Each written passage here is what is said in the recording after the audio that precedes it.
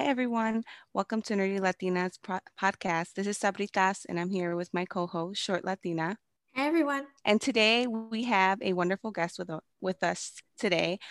Edith is a longtime resident of La Villita. She's a first generation college student and the youngest of four.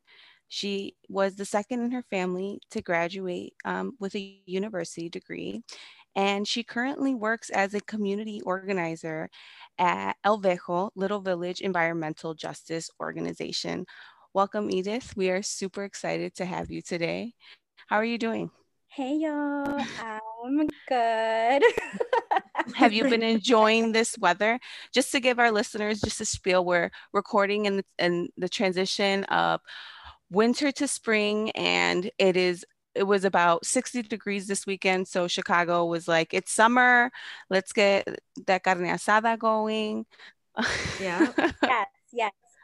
But second winter I is was gonna say coming it. I'm for like, I'm Chicago. prepared for that second or third wave of winter because I know it's coming. Because it never fails that we The get our fall. hopes up, and Yeah. then sure enough, Yeah, and then we get like 6 inches of snow. Yeah. always never fails. So tell us a little Chicago. bit more about your connection to La Villita, Edith.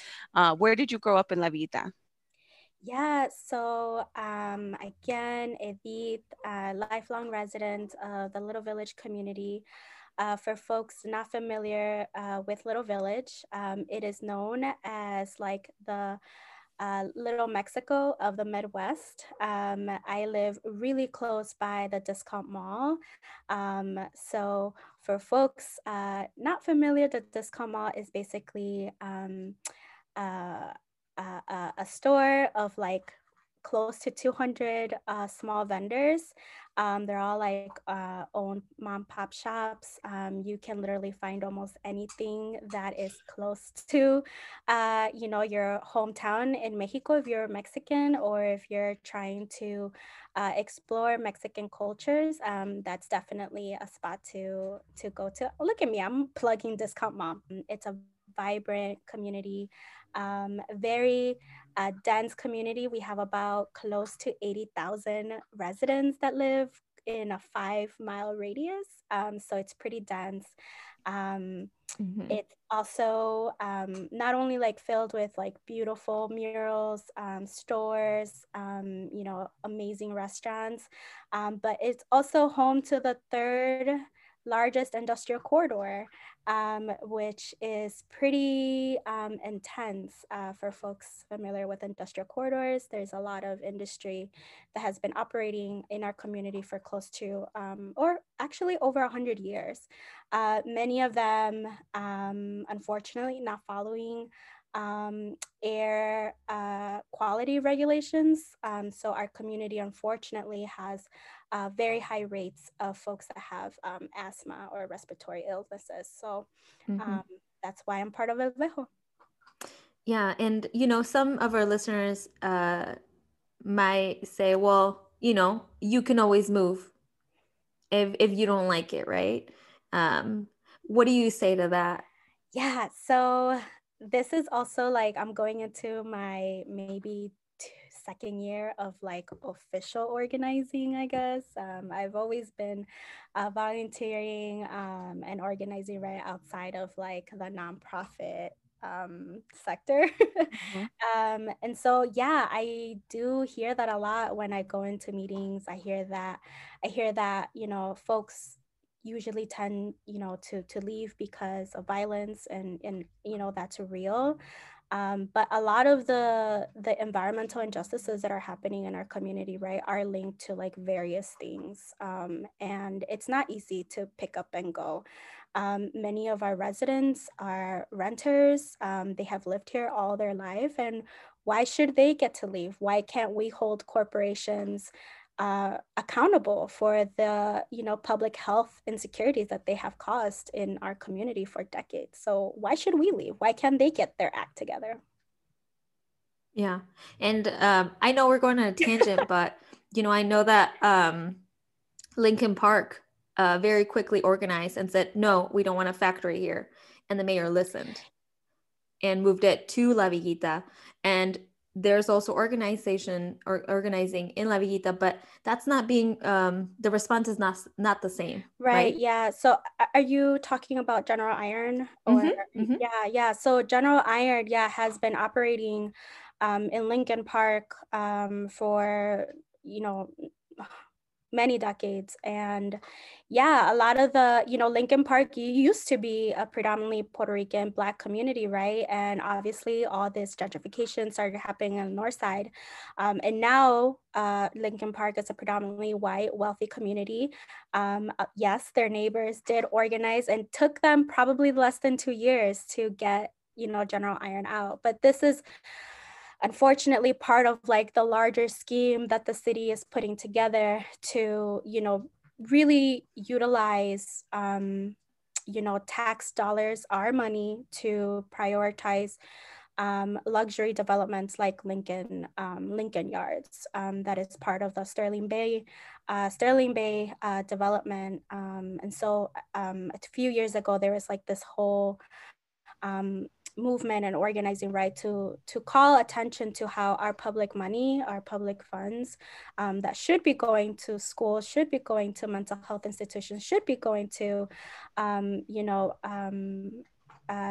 clinics, right, to support the public, unfortunately is funding these type of luxury developments that we ourselves as Chicago residents will have no access to.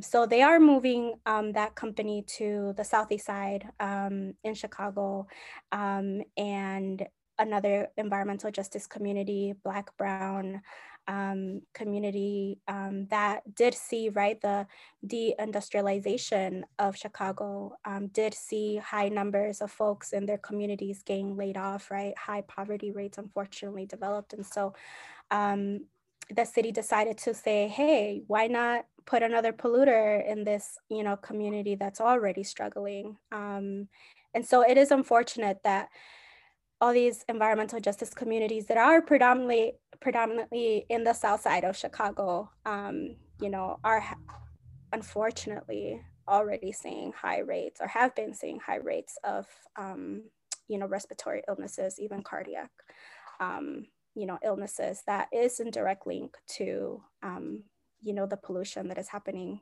just right outside your window. And so that's environmental racism.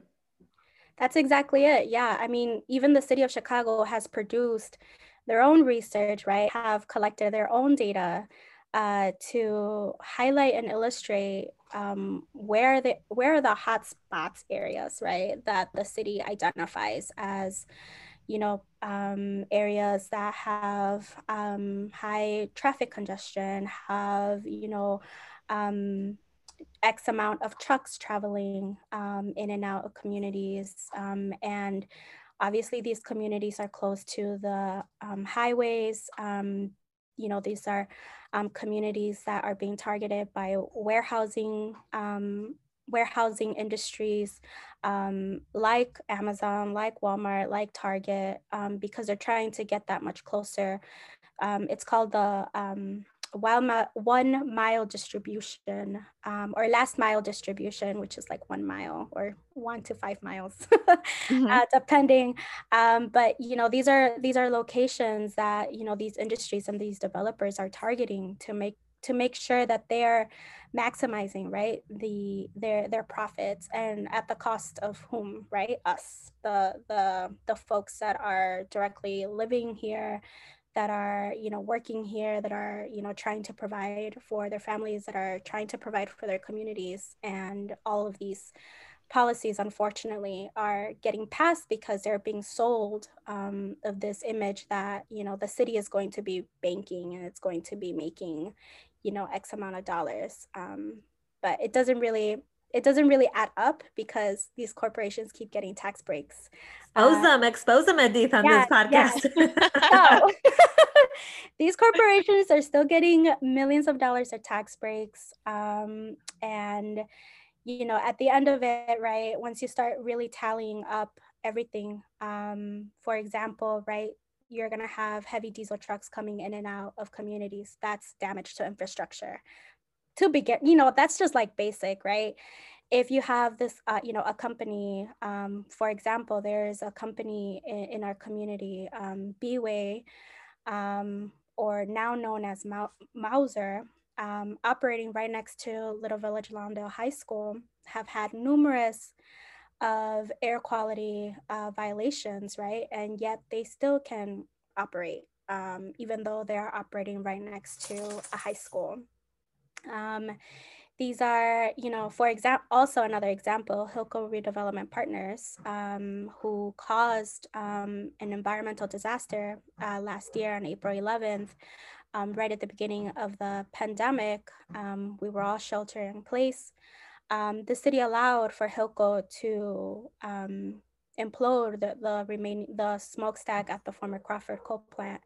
And there have been numerous site violations of dust leaving the site. They're supposed to contain everything, right? But how can you really contain particles? How can you really contain air? Mm-hmm. And we were hoping that the remediation and the demolition of the former Crawford coal plant, which was operating for close to 80 years, which did cause close to 80 premature deaths per year, I think, I don't have the numbers in front of me, but close to like, I don't want to say the wrong numbers.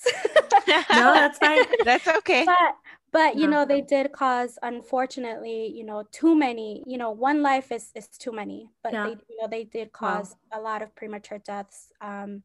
Folks, and they don't say that. They don't say that. No, they don't say that. And so that's the one reason, right? There was this campaign to launch that El Vejo launched in 2000, along with other community organizations in the Pilsen community, which is another community right next to us that did also house, another coal plant. So we had 2 operating coal plants still in the early 2000s in the city of Chicago, the 3rd largest city in the United States. I'm trying to create some visualization here. And, you have 2 communities that are highly dense. Obviously, immigrant, brown, Latinx, Black, right? And, all of our residents were being exposed to these type of toxins. And so it was a 12-year campaign to shut down those 2 coal plants. And the city engaged with our communities to, see what we wanted to develop on this site. What did we envision after close to 8 decades of harm? We were seeing an opportunity, right, to be able to create something for communities, by community. This was also during the Rahm Emanuel administration. So if folks don't know who Rahm Emanuel is, Google him. He's trash. He's trash. He is trash. Yes.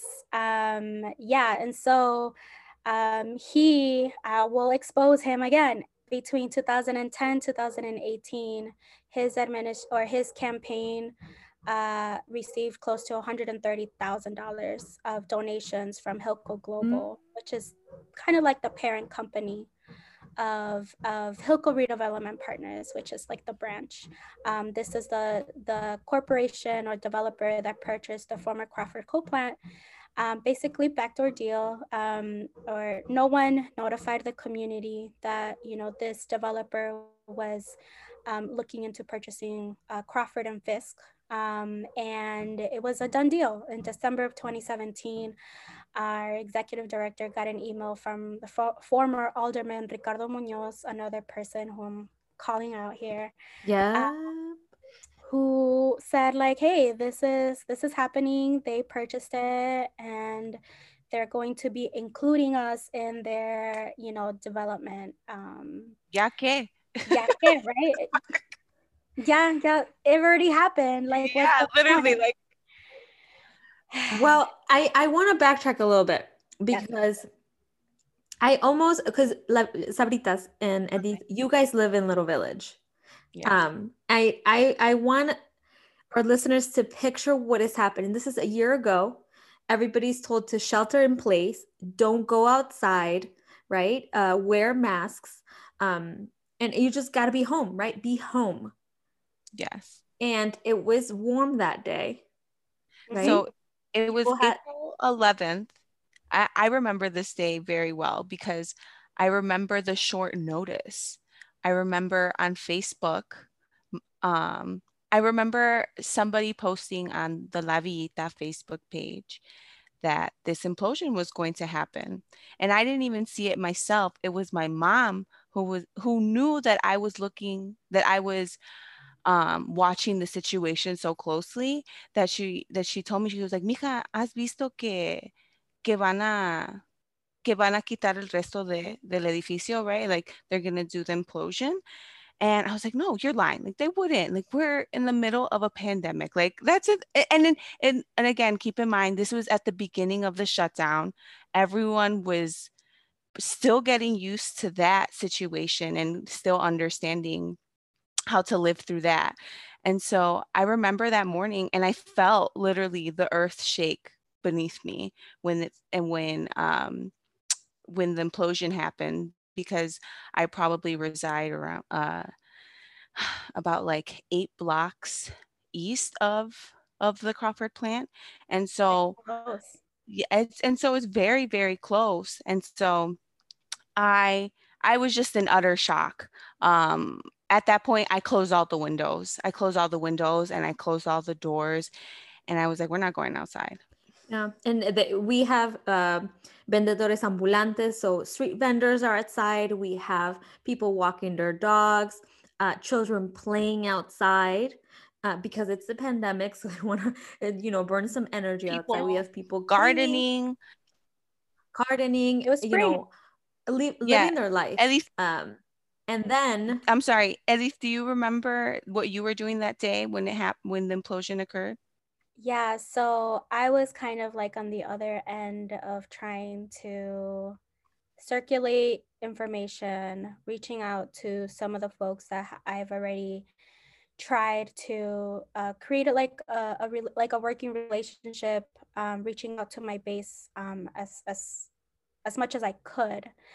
But yeah, so our our executive director actually received an email on April 9th. It was sent out like at 9 p.m. And so they texted me and I'm like, I can't, no, this isn't happening. This isn't real. How is the city allowing this to happen? Like this isn't happening. Like I was still kind of surprised, like still in shock as I'm kind of recalling that day. But we spent all of April 10th calling, reaching out to whomever would listen, reaching out to our allies and our contacts at City Hall, reaching out to the older people who we try to work with as closely as we can. And unfortunately, the city said, no, you know what? We checked in with Hilco. They showed us, all of the protocols that they're going to take into account. So you shouldn't worry about it.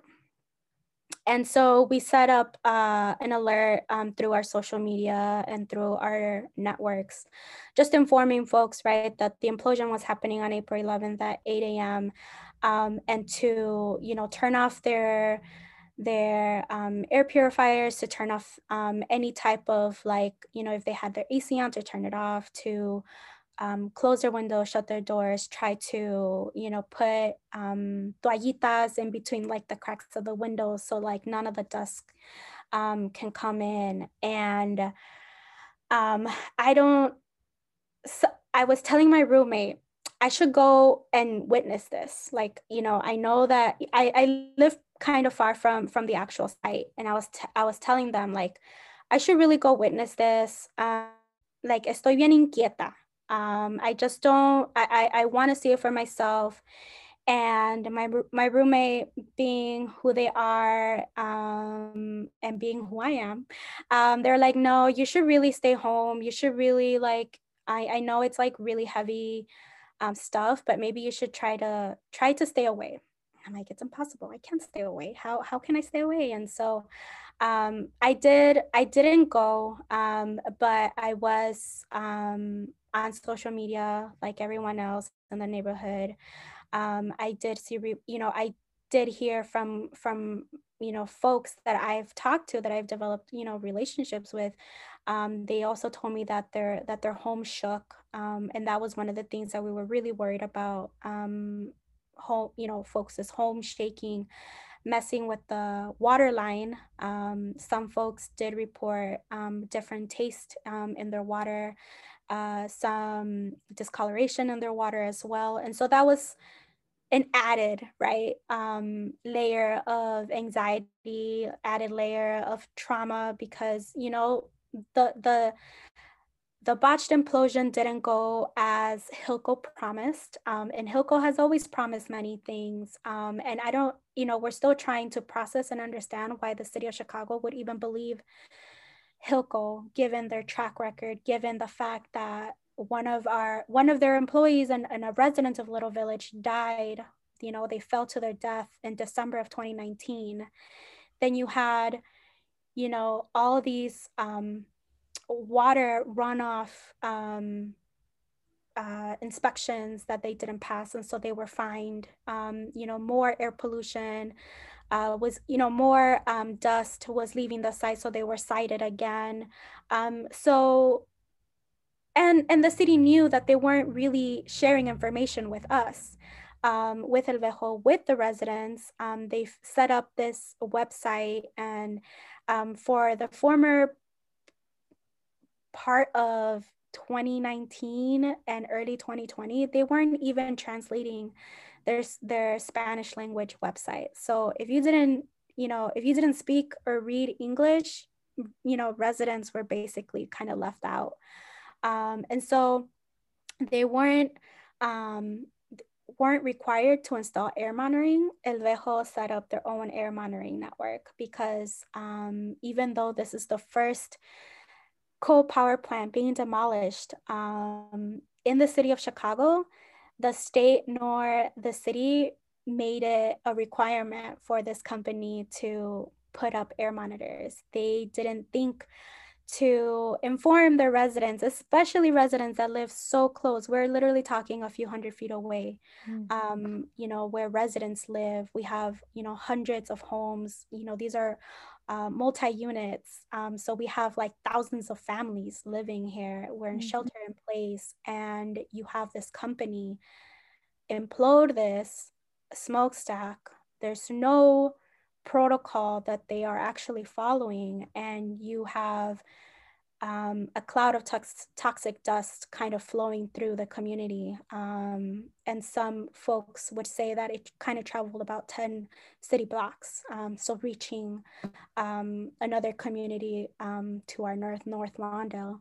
And the city just did not know how to respond to this environmental disaster. And I think till this day, they're still trying to figure out how to continue to, move forward with this demolition. I mean, the demolition is still continuing. The redevelopment is still continuing. This, 1 million square foot warehouse facility is, still on the road to open. And so it's very much a slap to, I think a slap to the community. And like the level of disregard, the level of how I see the city of Chicago just finding our community disposable and our residents disposable, because if that would have happened on the north side where wealthy people live, no, that wouldn't have happened. They would have shut everything down. And that's where they live. They live in the suburbs, exactly. Up north suburbs. That's their home. Let's take a break.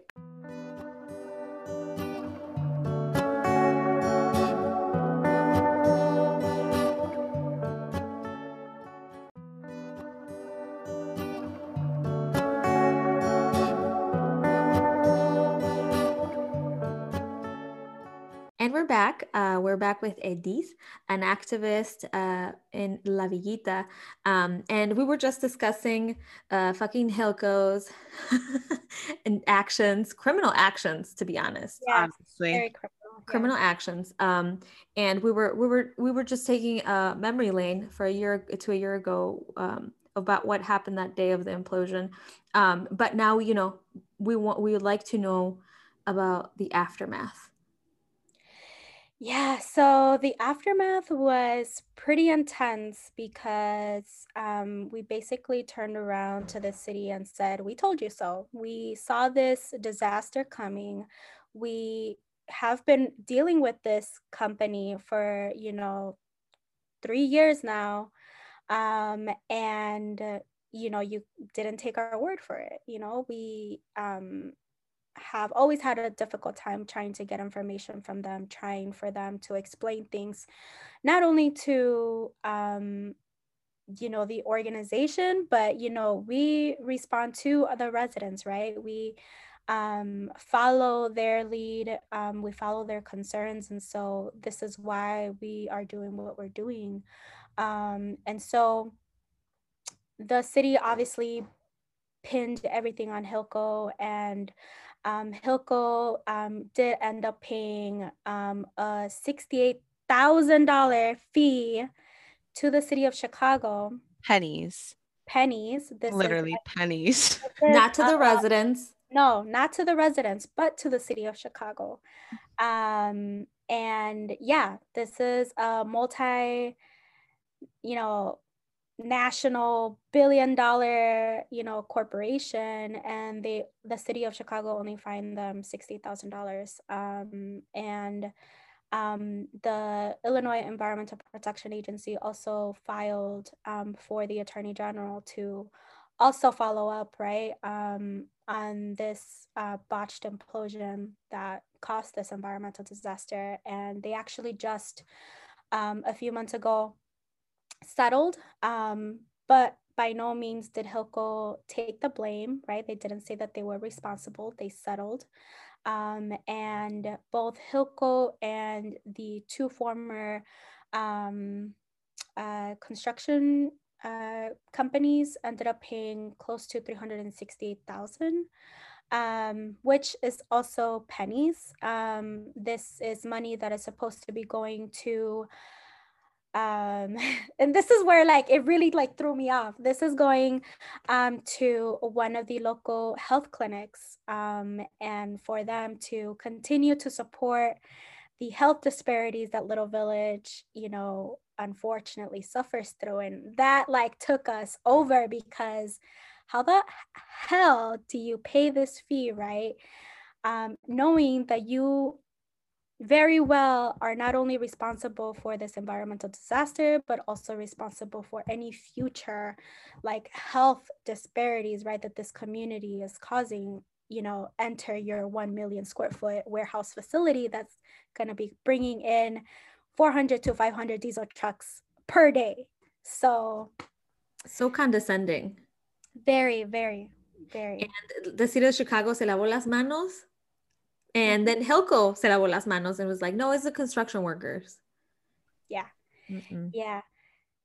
And I believe recently there was an article that came out that the facility is actually 300,000 square feet larger than they said it was going to be. And they said it was an oversight. It was a discrepancy. A discrepancy that the architect made. Alguien no sumó bien. How do you hide close to 7 acres? That ass, what? As an architect, you failed math or what? How? That's insane. Yeah. That's so insane. And I don't live in Little Village again. So my experience is limited. My perspective is limited. But I remember residents saying that somebody was passing out tapabocas and stuff, and they were going to door to door. Tell me about that. Yeah, so one of the responses from the company was to pass out single-use facial masks. Each home was getting about 5 sorry about that, was getting about 5 facial masks. Again, these are homes that are multi-unit. Many of our residents, right, live in intergenerational homes. So like 1 to 2 families might be living in one apartment. So it basically was just like, that's it. That's all you're giving us. That's how you are responding. And another kicker is that they passed out coupons to the local residents so that they can get their car and their windows cleaned. So that was also alarming, not only because that's low, but two, right? If you know, if you're going to the car wash and you're asking folks to clean out your car, you don't know what's in that dust, right? So not only are you exposing, you know, the worker at the car wash, but you're, you know, exposing yourself to this, you know, this toxic air. And, you know, just to backtrack a little bit, after the implosion, it rained later on that afternoon, and the city of Chicago didn't collect samples until 2 days after. So a lot of that dust did seep, unfortunately, into the ground, did seep in a lot of, you know, the gardens and the homes, right, in that area.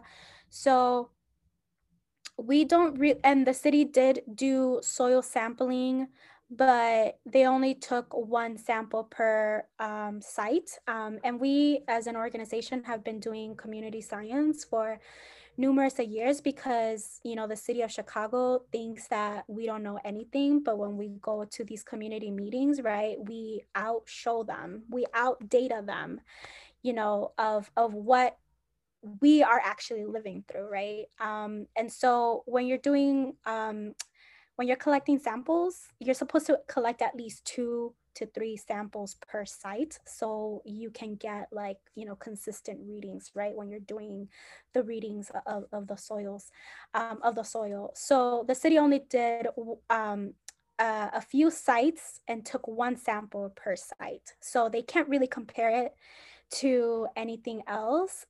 So we call that sampling bogus. How does a third largest city in, you know, this colonized country, you know, country, not provide adequate, like, sampling? And it's just like mind-boggling, really. That's like 7th grade science class. Like, didn't you do, like, for real? Yeah. Yeah. And I think Like, this is why, right, we continue to just keep being on top of the city of Chicago, because they're just not doing their job, one, and they're not really taking our lives seriously. Like, this is like life and death type situations, right? And it's just like they're just like not understanding.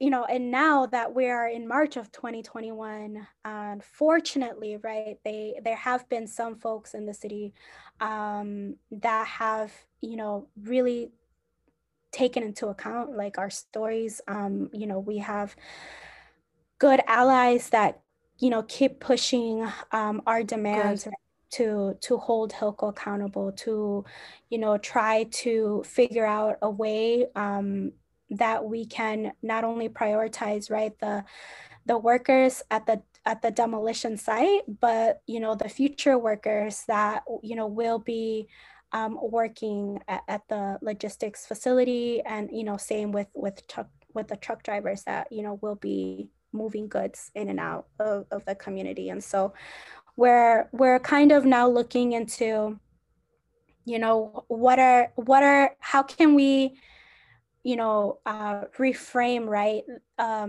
our wins, because, you know, we've had wins in this unfortunate disaster, you know, that had to happen, and it sucks that it had to happen to our community. But, you know, given that so many more coal plants are going to be decommissioned, and they're going to be shutting down, and hopefully being redeveloped to something that the community wants, right? You know, the whole state of Illinois was looking at what was happening in Little Village. And so luckily we have been able to connect to other communities in Illinois to, help guide this process, because this is, we are the first in our state, and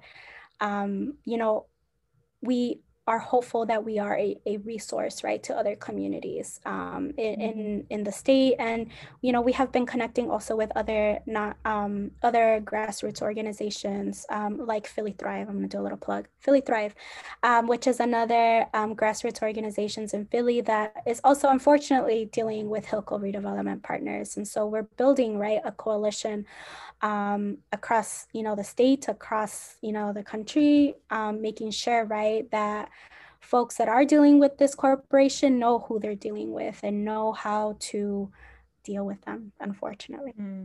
Wow. I love that I love that that partnership is being established, just because oftentimes, you know, as we went through that implosion, as we experienced that together, oftentimes the community can think that we're the only ones. This is an isolated situation, but it's not. This is happening nationally, and these corporations get away with it way too frequently with just a slap on the wrist. And so we're talking about the work that you've been doing and that you're doing currently. And so that just leads me to ask, let's go back to when you first started. Like what inspired you to become involved in environmental justice? Ooh, yeah. So I live on a very busy street. And there is hardly any local parks where I'm at, like not like across the street. Like I have to walk maybe like 5, 6 blocks in order for me to get to a green space. So when I grew up, I thought that the boulevard was my park. And it's just like a boulevard is basically just like a really nice, drive, very, so many trees, very beautiful, but it's not really a park, right? It's just like a really beautiful space for folks to enjoy a good stroll. And so I always saw a lot of trucks. I always saw, um, garbage on the street, and not a lot of folks like taking into account, right, just like the amount of pollution that was being released. And so I didn't really care for the environment until I got into college, right? Until I was in Latin American Latino Studies class and learning about what environmental justice is and looking at various case studies and making the connection to what was happening here in Chicago. And so that's how I actually came to learn about El Vejo. El Vejo is actually not too far from where I live. And I came to learn more about El Vejo through a group of señoras that I hang out with or like volunteered with at one of the local schools here. And they told me about the new community garden that they were participating in. I'm like, a community garden? Let's go check it out, señoras. I love that. I love that. Always got the connects. Yes. So las señoras, they're like, they're gonna have community dinners. Do you want to come? I'm like, yeah, it's free. And they're like, yes, everything's free. I'm like, all right, let's go. So I went to the community garden, and later on, a few years later, like I became really good friends with one of the organizers there too. And I just like stuck around, and I was volunteering with the organizations. I started volunteering with them in 2015. And yeah, I applied for a job in 2019, and I got into El Vejo. But going kind of like, reminiscing through how I got so involved in how I think, you know, our environment is so important. It actually goes way back to before like my parents migrated from Mexico to the US, and more specifically my mom was from the state of Guerrero, coastal southern state, Pacific side of Mexico. And my family had to leave their small town, and they had to, you know, just leave their farm, their livelihood, because the Mexican government approved to build a dam in their town. And so they were displaced by this dam, and they had to, you know, leave everything behind, and they had to relocate to a different town. And their living situation there wasn't the best. And so a lot of, like, you know, my tias and my tios, including my mom, right, had to choose, right, to migrate north. And so that's how you know, my story about, you know, wanting to learn more about, you know, what is happening in our built environment, why are governments deciding for, you know, residents, when we should be the ones, you know, kind of being asked, you know, kind of leading the way, right? And in these types of large scale projects, especially when they have caused so much harm to communities. Why can't we be prioritized? Why can't our voice be the first ones that, you know, developer or, you know, the city is working with? And so it my passion for environmental justice kind of stems from you know, learning about my own family story, right? And why we were forced to leave our small town to, you know, for this other corporate, you know, you know, company, you know, to be able to build something. And so it kind of goes, it's kind of similar, right, to the development of Exchange 55 here in La Villita.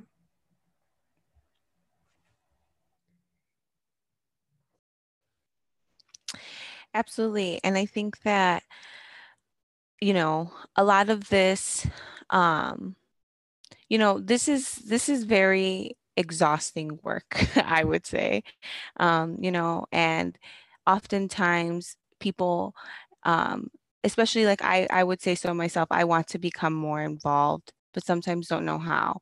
Could you share with us, Edith, how people like myself or like our listeners can help make a contribution or participate in in environmental justice work? Yeah, great question. And thank you. Yeah, we have been, after the implosion, it felt like, you know, the world, or like, you know, the pain, the grief was like on our shoulders, right? But holy shit, like, did like our residents, you know, our allies, like really showed up for La Villita. You know, we held so many car caravans. You know, one of the local grassroots organizations, El Foro de Pueblo, like took a rally to Lori's house, or Mayor Lightfoot's house, shut her, you know, shut her, you know, street down. Yeah. You know, that's how, you know, passionate, and that's how serious this is, right? And so we are always posting on our social media platforms, you know, our next demands, our next actions, how folks can get plugged in. But I do have like a text number that folks can get plugged in right now. And it's if folks text El Vejo, LVEJO, to the number 69866. Again, I'll repeat it. LVEJO, the number is 69866. And it will redirect you to a link where you'll send not only an email to Hilco, but you'll also send an email to the mayor of Chicago, Lori Lightfoot, our local alderman, Mike Rodriguez, the CEO of Hilco and the CEO of Target Corporations. I know we all love our Target, but Target is the company that will be leasing what we, as of now, the largest warehouse facility in the city of Chicago. So with this text or with this email, email will be populated and you can send in support of the Little Village community to stop, right, this type of redevelopment. Wow. I would also highly suggest following El Vejo on social media. They have great social media output. They're at, I'm pretty sure your ad is at El Vejo, correct? Yeah, I think our Instagram is at El Vejo 220. I believe you're right too.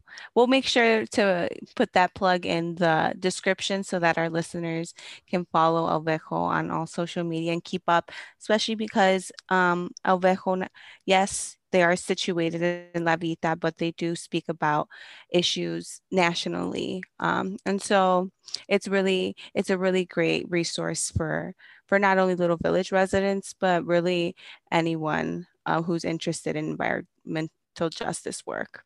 Yeah. Really quick, we've been around in the neighborhood for 27 years now, highlighting the environmental injustices that are happening. But we've also had beautiful results, right? We've had a beautiful community garden, a local park. All of these campaigns, right, took many years, but la lucha sigue, and we continue to do this work because this is the love that we have for our community is real, and what we learn here, we make sure that other organizations in the city of Chicago, we're part of also the Chicago Environmental Justice Network, right? That they also have these type of information that they need to have sort of like a level playing field, right?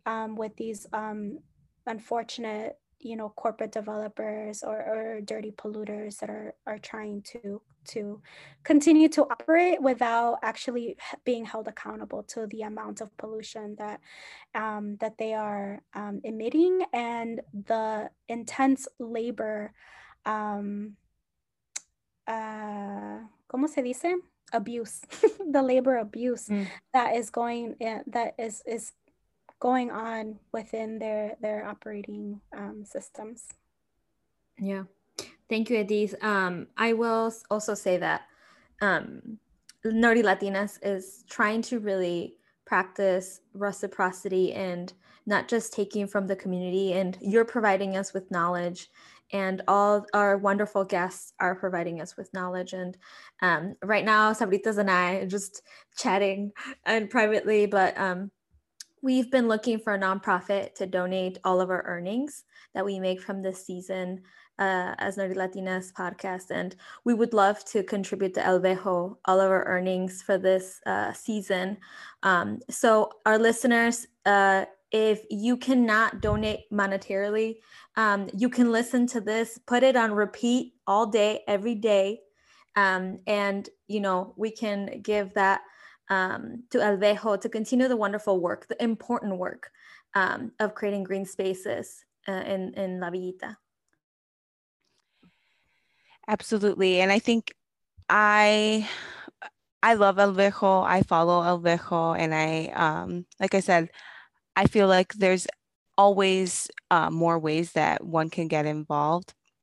But what I do appreciate about the organization the most, and I think this is something that our past guests have talked about, is El Vejo taking the approach and listening to the community and voicing the community's opinions to higher institutions or government officials and representing the community. And I personally feel in a more wholesome way.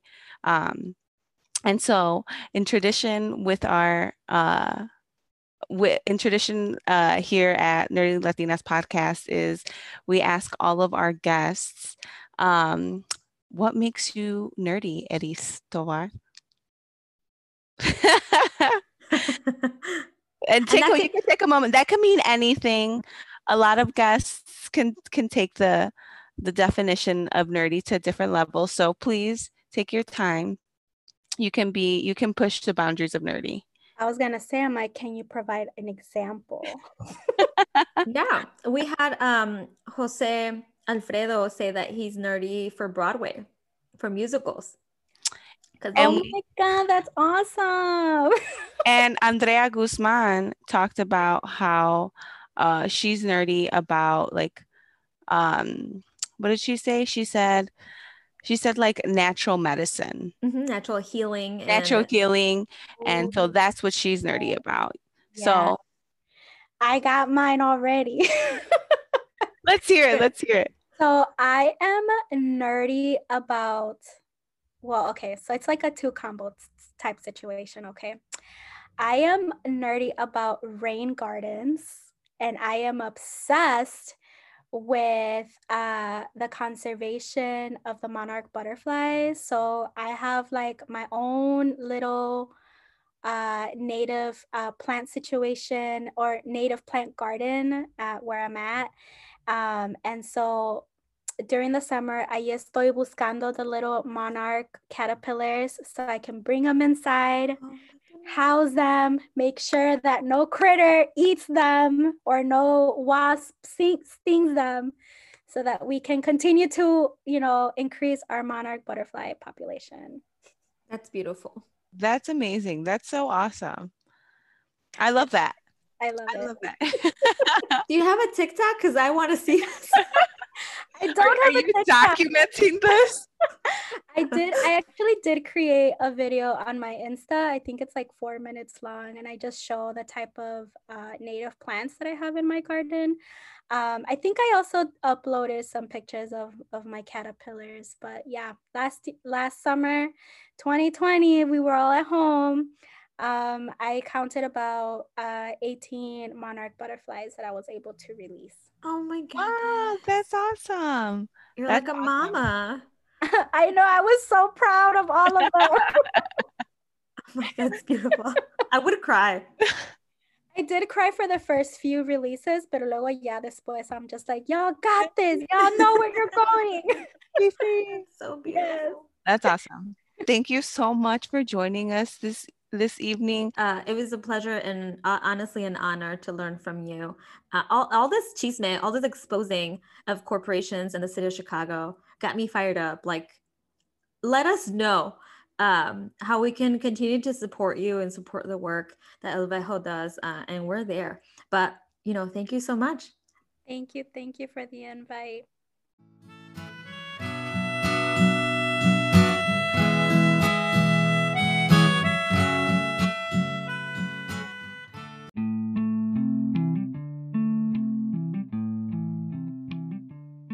We hope you enjoyed this episode of Nerdy Latinas podcast. Please share us, review us, and send us a voice message. We'd love to hear from you. We'd also like to thank our guests and Madera Once for allowing us to use their beautiful music for this episode. Please join us in the next episode of Nerdy Latinas podcast.